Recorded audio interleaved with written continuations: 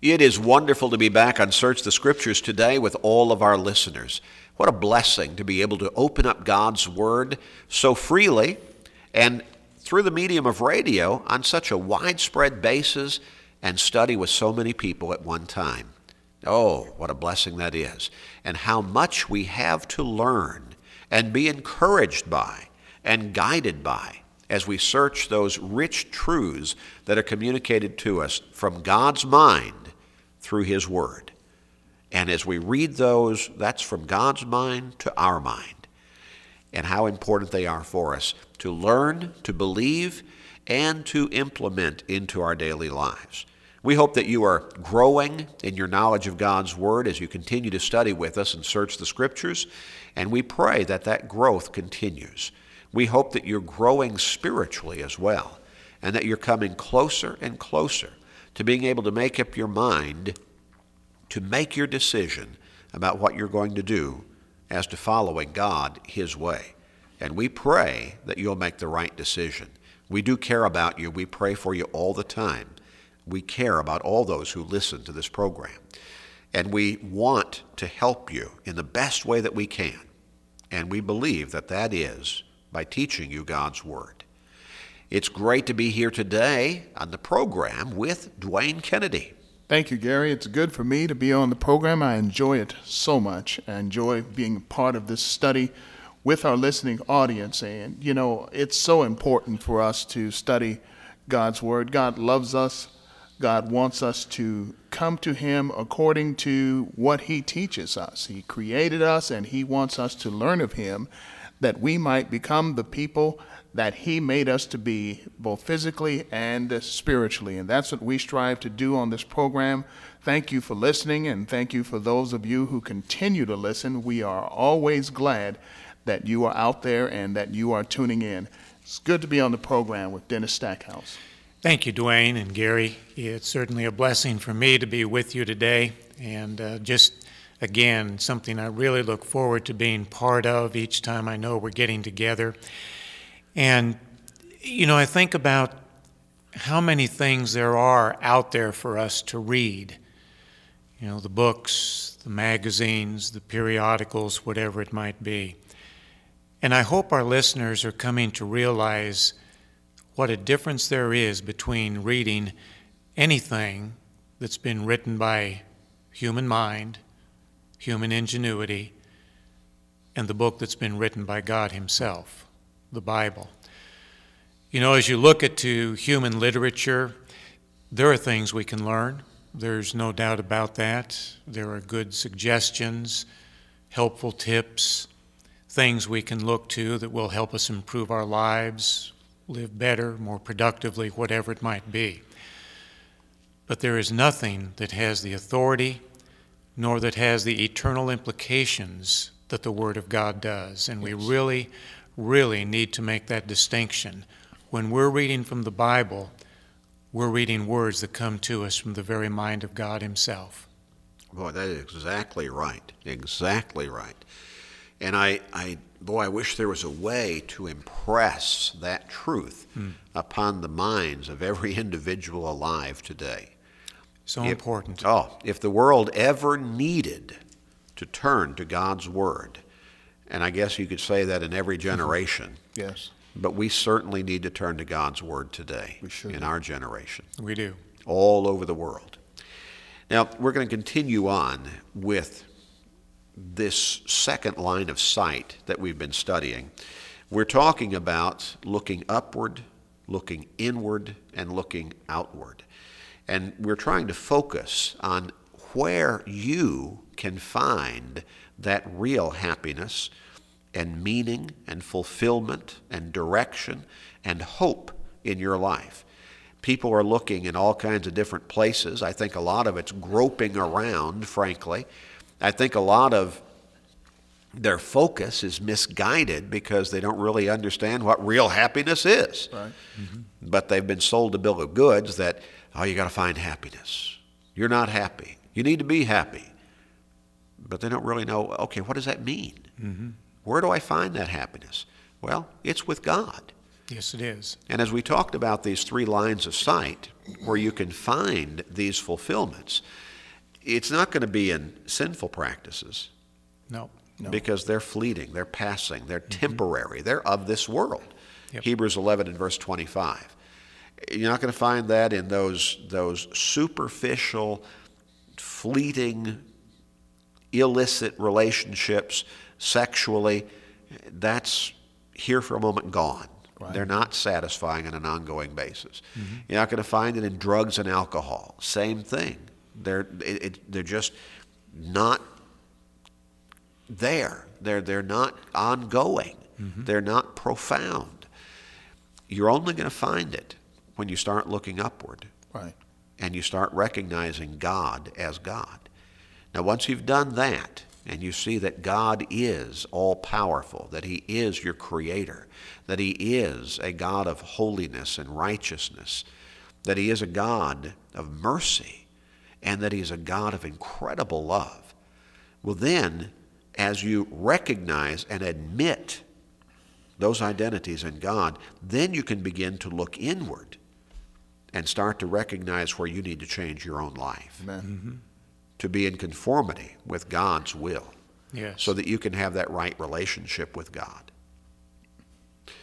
Now, we've been looking at looking inward, and it begins with realizing that you are very special in the way that God created you, like nothing else.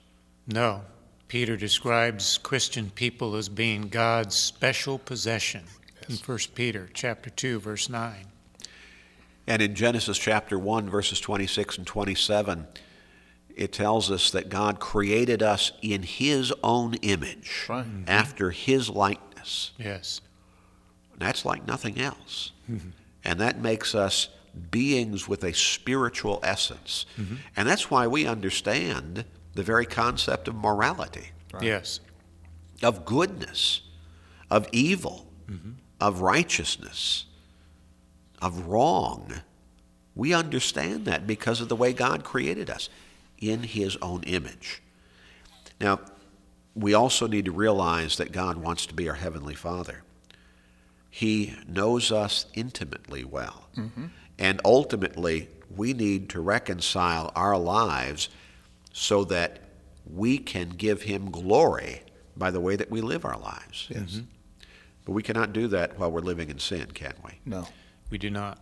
In our last program, we talked about how sin is the wedge between us and God. And there's no throwing up your hands and saying, yeah, all those other people, they are terrible sinners. You're a terrible sinner too. Yeah. Yes. Every one of us is. Yes, we are. And Dennis, you mentioned Romans chapter 3, where repeatedly it tells us that all have sinned. All have come short of the glory of God. Yeah, and it's such a horrible thought to think that, Gary, and I'm reminded about the account that Jesus set forth in the Gospel of Luke regarding the rich man and Lazarus. And after the two of them died, Lazarus went to a place of reward and comfort. The rich man went to a place of torment and agony. And when the rich man looked up and wanted Lazarus to come down and just put a drop of water on his tongue to try and help him in that agony, Abraham is characterized there as saying, it's not going to happen. There's a gulf fixed between us. You can't come here, we can't come there. And that's like that wedge of sin that you spoke about. Yes. You know, Paul, when he writes about the final day of judgment in Second Thessalonians chapter 1, verses 8 through 10, he talks about that eternal separation in verse 10.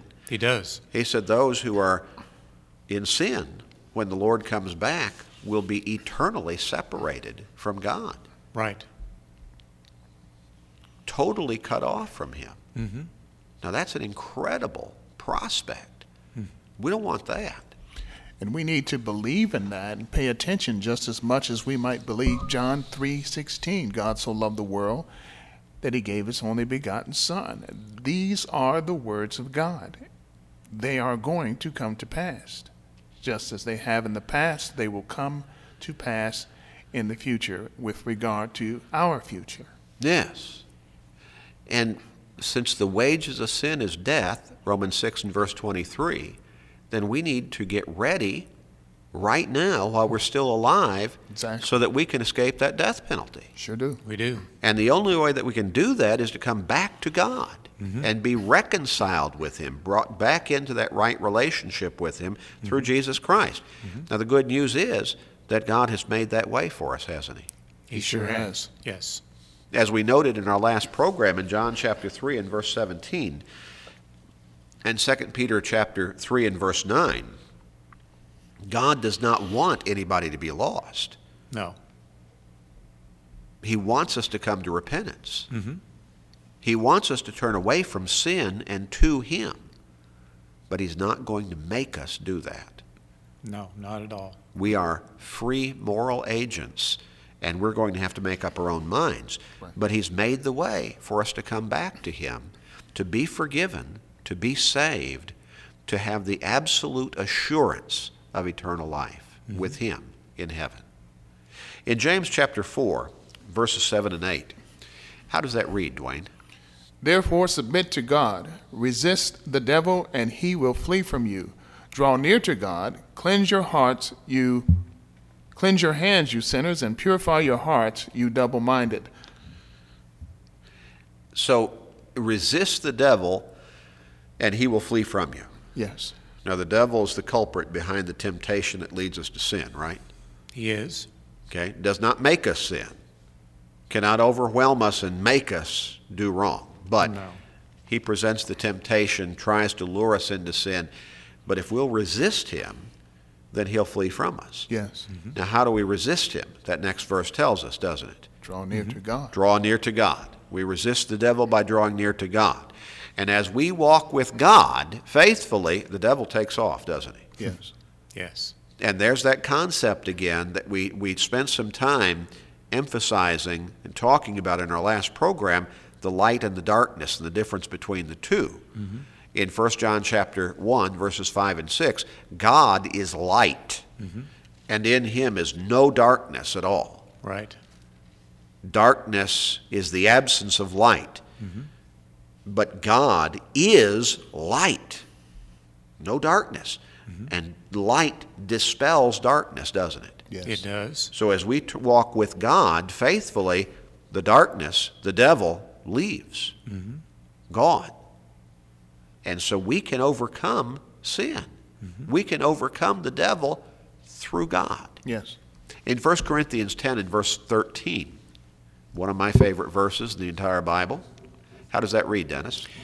No temptation has overtaken you except such as is common to man. But God is faithful, who will not allow you to be tempted beyond what you are able, but with the temptation will also make the way of escape, that you may be able to bear it.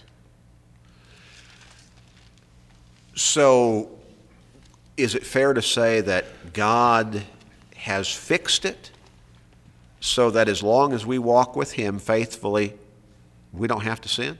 Yes. I think that verse is telling us God has given us the freedom not to sin. And the assurance that we can live in a state where we don't sin. He's given us that ability. Through Him, not in and of our own power, Exactly. No. but through Him. Yes. Yes, He's given us that ability because of His faithfulness. Yes. So and I know a lot of people out there, they think, I just can't do it. I can't live a faithful Christian life. Yes, you can with God's help. Right. Absolutely. Not on your own, but with God's help. You got to take that first step, but God will help you. You can live a faithful life. And this passage tells us that God's fixed it so that you can. Right. Yes. He'll never let the devil throw anything at you so overwhelming that with God's help, you cannot overcome it. He'll always make a way for you to escape, to say no. That's right. And the responsibility at that point falls on us to take the escape route that's been provided. Exactly right. Now, if we don't take the escape route, it's on us. It right. is. But God will always make the escape route for us. Absolutely. Dwayne, how about reading Romans chapter 5, verses 10 and 11? For if when we were enemies, we were reconciled to God through the death of his Son, much more, having been reconciled, we shall be saved by his life. And not only that, but we also rejoice in God through our Lord Jesus Christ, through whom we have now received the reconciliation. Now, this is part of that passage that just is so incredibly descriptive of God's love for us. If we went back up to verse 6, Christ died for the ungodly, the ungodly, not for the righteous, but for the ungodly. In verse 8, God demonstrates his own love while we were still sinners. Christ died for us. And then in verse 10, as you've just read, Dwayne, when we were enemies, Christ died to reconcile us to God, to bring us back into that right relationship with God. Now, that word reconcile means to bring back into the right relationship, doesn't it? Yes, it does. Mm-hmm. See, God has made the way for us to overcome sin, to overcome the condemnation of sin. He sent his Son to the cross to die thereon, to pay the price for the guilt of our sins. Yes. And the wages of sin is death. Romans 6:23. But Christ paid the price. Yes. Now, we can't just say, hey, that's great, and continue on in sin. No, here's we've got to be reconciled. He did that so that we can come back into that right relationship with God. I think it's put pretty well, Dennis, in John chapter 1 and verse 12. It is. But as many as received him, to them he gave the right to become children of God, to those who believe in his name. As many as received him, to them he gave the right to become children of God. Right. Now, we've talked about this in the program a number of times. I think that it is a common belief, and I think it's a false belief, that people have generally, that everybody is a child of God. We're all children of God. Right. Now, maybe in the loosest sense of the expression, when you consider that God created humanity, maybe in that loosest expression, sense of the expression, you might say, okay, we're all children of God. But not in the sense of being in a saved relationship with him. That's right. Because Jesus said, that is relegated to those who properly received Christ. They were given the right to become children of God. Yes. You cannot become something you already are. Right. So God made the way that we can become his children. We could read about that in other texts, Romans chapter 8, Galatians chapter 4, among them. Those are pretty good. They talk about God adopting us as his children. Yes. Now, so God has made the way. We have the opportunity. Why did Jesus come into this world, Dwayne? Luke 19 and verse 10. To seek and save the lost. That's why that which was lost. That's why he came. And so he came for that purpose, as our Savior, to be our Savior, to seek and to save that which was lost. And all of us are or were lost. Yes. All are who have not yet come to Christ in the way that he has instructed. Right. Remember that Jesus said, if you believe not that I am he, you will die in your sin. John chapter 8 and verse 24. That's right. So we've got to come to God, but it's got to be through Christ. We read the great invitation, Dennis, in Matthew chapter 11 and verse 28. How did Jesus issue that invitation? He said, "Come to me, all you who labor and are heavy laden, and I will give you rest." So the invitation is to all who would come to him? Yes. It's to all, It is issued to everybody. no exceptions. Yes. So we all have the opportunity to come to Jesus. We do. And the rest that he promises, I think, is tantamount to eternal salvation. I believe so. I think he's talking about spiritual rest there. Now, in John chapter 14 and verse 6, Jesus tells us there's only one way to come to God. That's right. Right? That's right. What does that say, Dwayne? I am the way, the truth, and the life. No one comes to the Father except through me. The way, the truth, and the life. The way, Yes. the life. Right. And no one comes to the Father except through Christ. Pretty narrow-minded, isn't it? Yeah, that eliminates everyone else. No. Now, Even you if know, they claim loudly, no one else except no one through else, him. no other way. Only through Christ, only his way. Now, some people might be thinking, hey, I've got my own way. That's not the right way. No, it isn't. And some might point to other religions that don't even accept Christ as the Savior and say, well, look at all those people over there. They're in the wrong way. Yeah, what about them is irrelevant.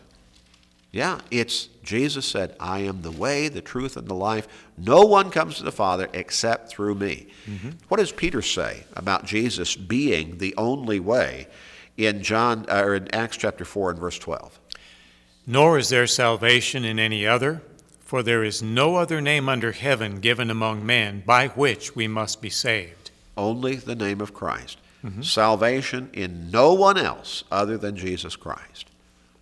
Now, it doesn't matter how many people believe in someone else or something else or some other system. There's only salvation in Jesus Christ. That's right. But see, the great news is that while we've got that wedge between us and God, sin, God has made the way to remove the wedge. Yes, he has. And for us to come back into that right relationship with him, and that is through Jesus Christ. It is. Through Jesus Christ. What a great promise. What a great blessing. You need to look inward. You need to recognize that you can change with God's help, and God has made the way for you to come back to him. Now, in our next program, we're going to continue to study about this and bring to a close this thought of looking inward. And we'll talk about what you need to do specifically. But you have a way, you have hope, you have promise if you look inward, and you'll come back to God. In just a moment, we'll tell you how you can contact us and receive that free Bible study, and you can get into even more detail studying about how to come back to God. We hope to hear from you soon.